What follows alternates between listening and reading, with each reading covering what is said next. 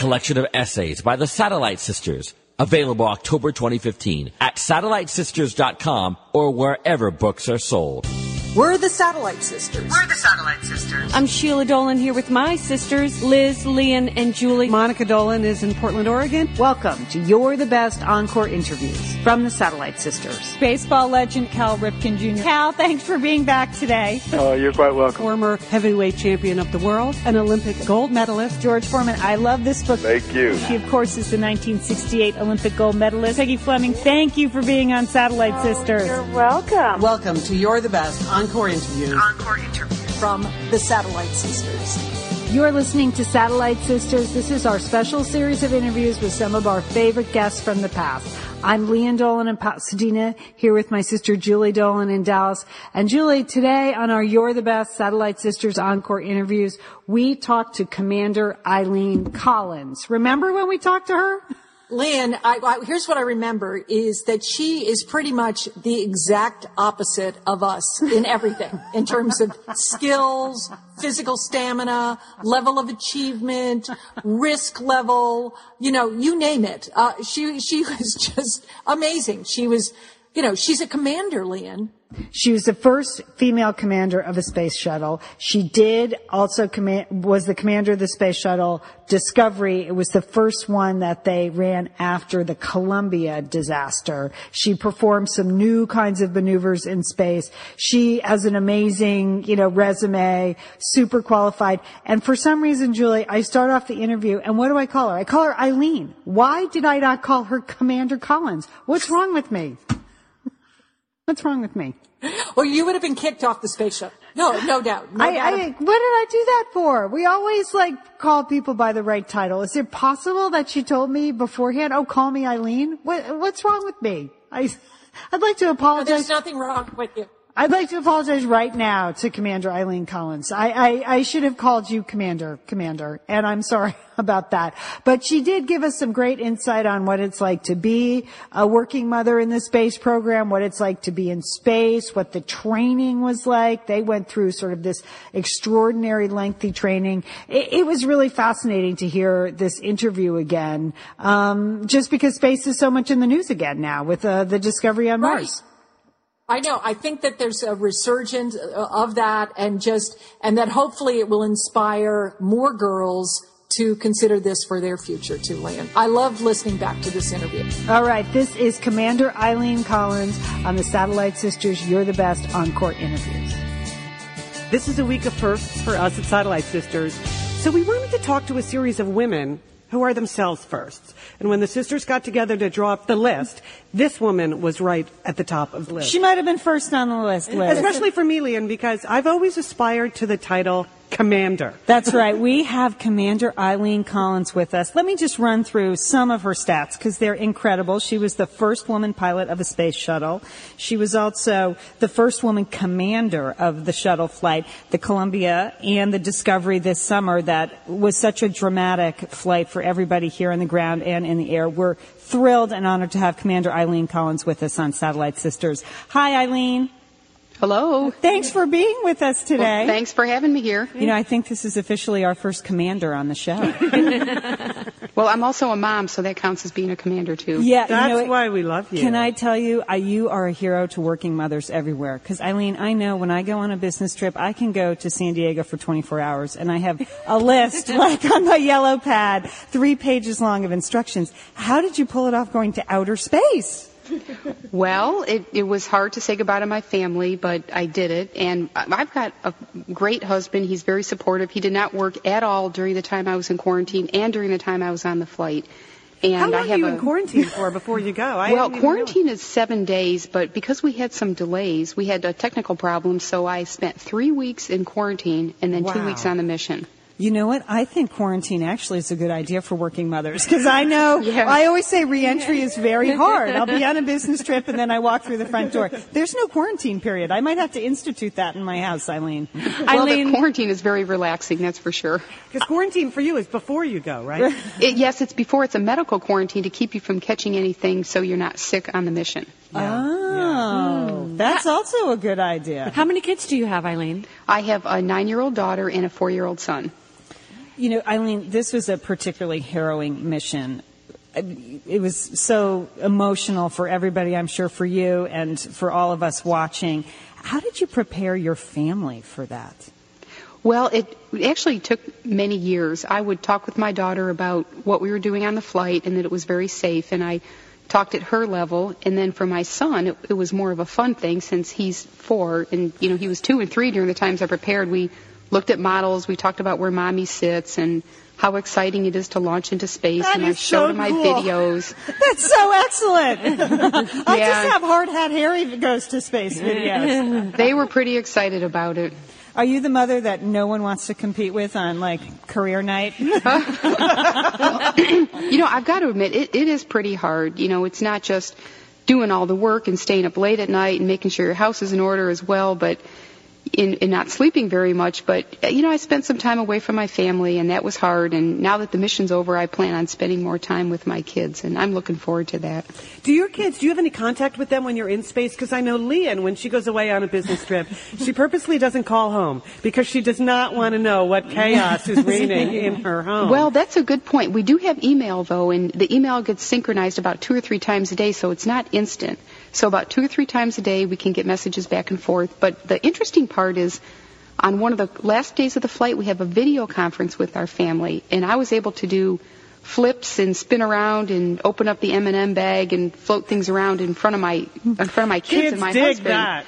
They loved it, and I actually have a tape of it, so it's something I can keep forever. It was really neat. Once again, at the family Christmas party, you win. You win Best Tape of the Year. Talent show. Well, it's interesting. I have so many stories about space, but when I come home to talk to my family, they don't want to hear about what I did. They just want to tell me what happened down at the launch and what went wrong, and Aunt was here, Uncle was there, and who wasn't getting along, and who had what problems. So they never want to know what I did, but I get to listen to all, how stressful it was. It's like a wedding going down to watch a launch. Our guest is Commander Eileen Collins. On our week of first, she obviously was the first female commander of a space shuttle mission. I'm just curious, do you leave your family those freeze-dried meals when you go away? Oh, absolutely not. Okay. I think they eat more fast food than I'll ever eat in my life. Eileen, this is such a thrill to talk to you. Your group did train, your crew trained for an extra long time, and I know there must have been, you have talked about the upside to that you worked really well as a team, that you really loved and respected each other. Was there a downside to the fact that your mission took so much longer to actually take place? Well, patience was really the key word, but we had a lot of launch delays, but they were delays because we wanted to make sure that we were doing things right and the shuttle was safe and that we were going to have a good, successful mission. So I was actually glad that we had the delays when we did, but we needed to be patient. Our crew got along great. There were challenges and how much training do we need to do and, how much time do we need to spend on certain events, but we all work together. I listen to my crew and I take what they have to say to heart, and I think we got along really well.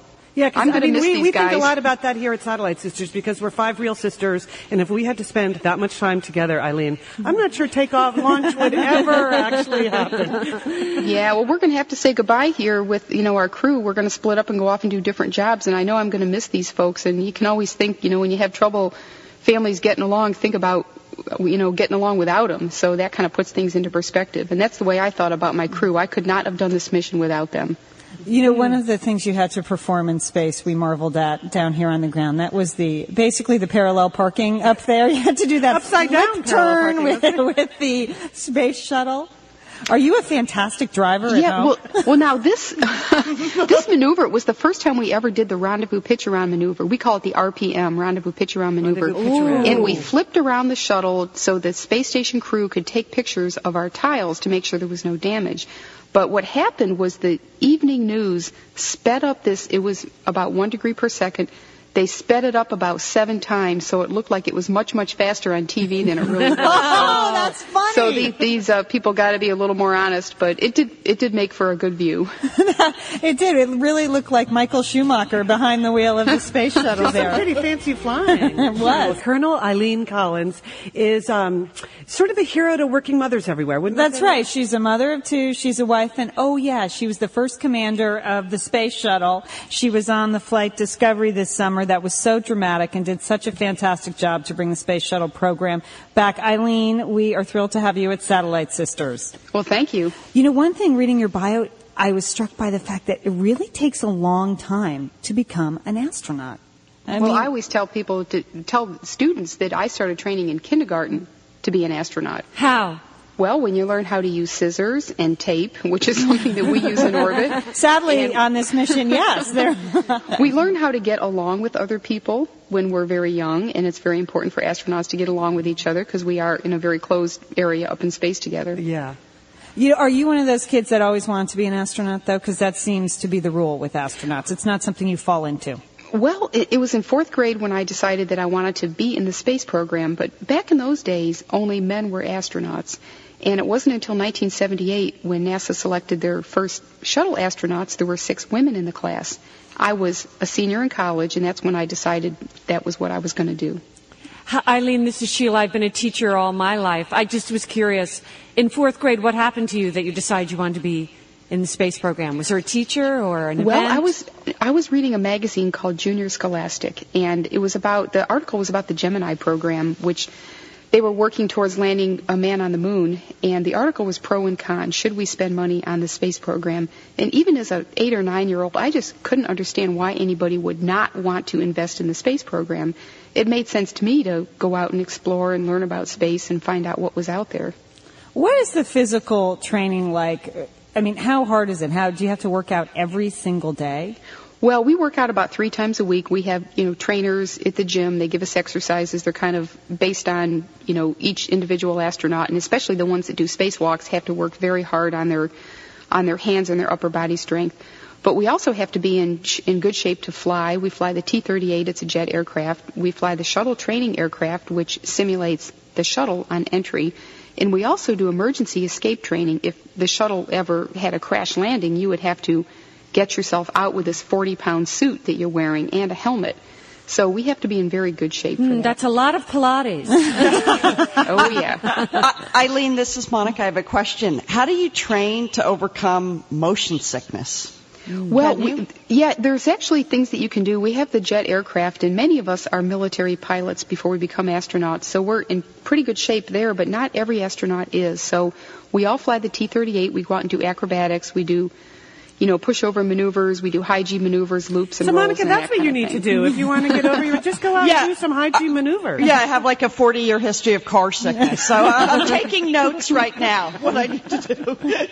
Our guest is Commander Eileen Collins. She is one of our first on Satellite Sisters. She was, of course, the first woman pilot of a space shuttle and the first woman commander. Eileen, we were talking, the sisters, amongst ourselves, and we discovered as a group we would be the worst astronauts in the history of the space program. Monica, motion sickness. I am extremely claustrophobic. So obviously you have no claustrophobia or any hang-ups there, right? Well, when we apply to be an astronaut, if you come to interview, they do a claustrophobia test. Oh, what's the test? Well, there's a ball, an inflatable ball. They put you in there. You get the blood pressure cuff. You've got the little sweat detectors. You've got a heart rate monitor. You have to stay in this ball for 30 minutes, and you have to pass the physiological part of the test. Ooh, I'm getting dizzy just even imagining the test, Eileen. Well, most of us just fell asleep. Really? Oh, yeah. Well, and then there's the fear of flying. I mean, I'm Sheila. Chances are someone with fear of flying wouldn't have become a pilot in the first place. Though. I mean, Eileen, is there anything you're afraid of? You don't have to answer that. I was actually going to say that, flying is actually very safe. It's much safer than driving a car. So, I'm actually fly quite a bit commercially as well as in the jet aircraft we have. So my mother's afraid of flying, and I'm always trying to talk her out of it, but get her to come down and visit me more often. You were one of the first. Were you the first astronaut in the new joint Russian-American space program? Well, actually, the STS-63 was back in 1995. That was the first mission where a space shuttle rendezvoused with the space station Mir, and that was the Russia's old space station, which is not on orbit anymore. And we think of it as just the big tin can in the sky, actually, Eileen. So going there sounds scary. Oh, yeah, we did a rendezvous. We had a test flight. We tested the communication and the navigation, the flight control system, and it was a very successful flight. We were the first Americans to see the Mir space station. Although we did not dock, the flight after us docked and actually went on board. But that was the start of the space station era. Oh, I was wondering if you spoke Russian. I actually have taken quite a bit of Russian, but I haven't used it in the past 4 or 5 years, so I'm not going to try. Okay. All right. Good. Our sister Julie tries. It's embarrassing sometimes.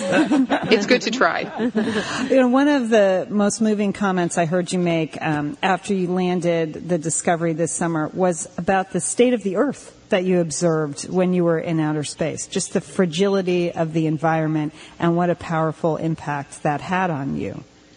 That's true. The Earth is so beautiful from space. I like looking at stars, but the Earth is so compelling. It's so beautiful. The white clouds, the blue ocean, the beautiful coral reefs and the atolls and the deserts. Deserts just really stand out. Specifically the Sahara Desert, the Middle East, Australia.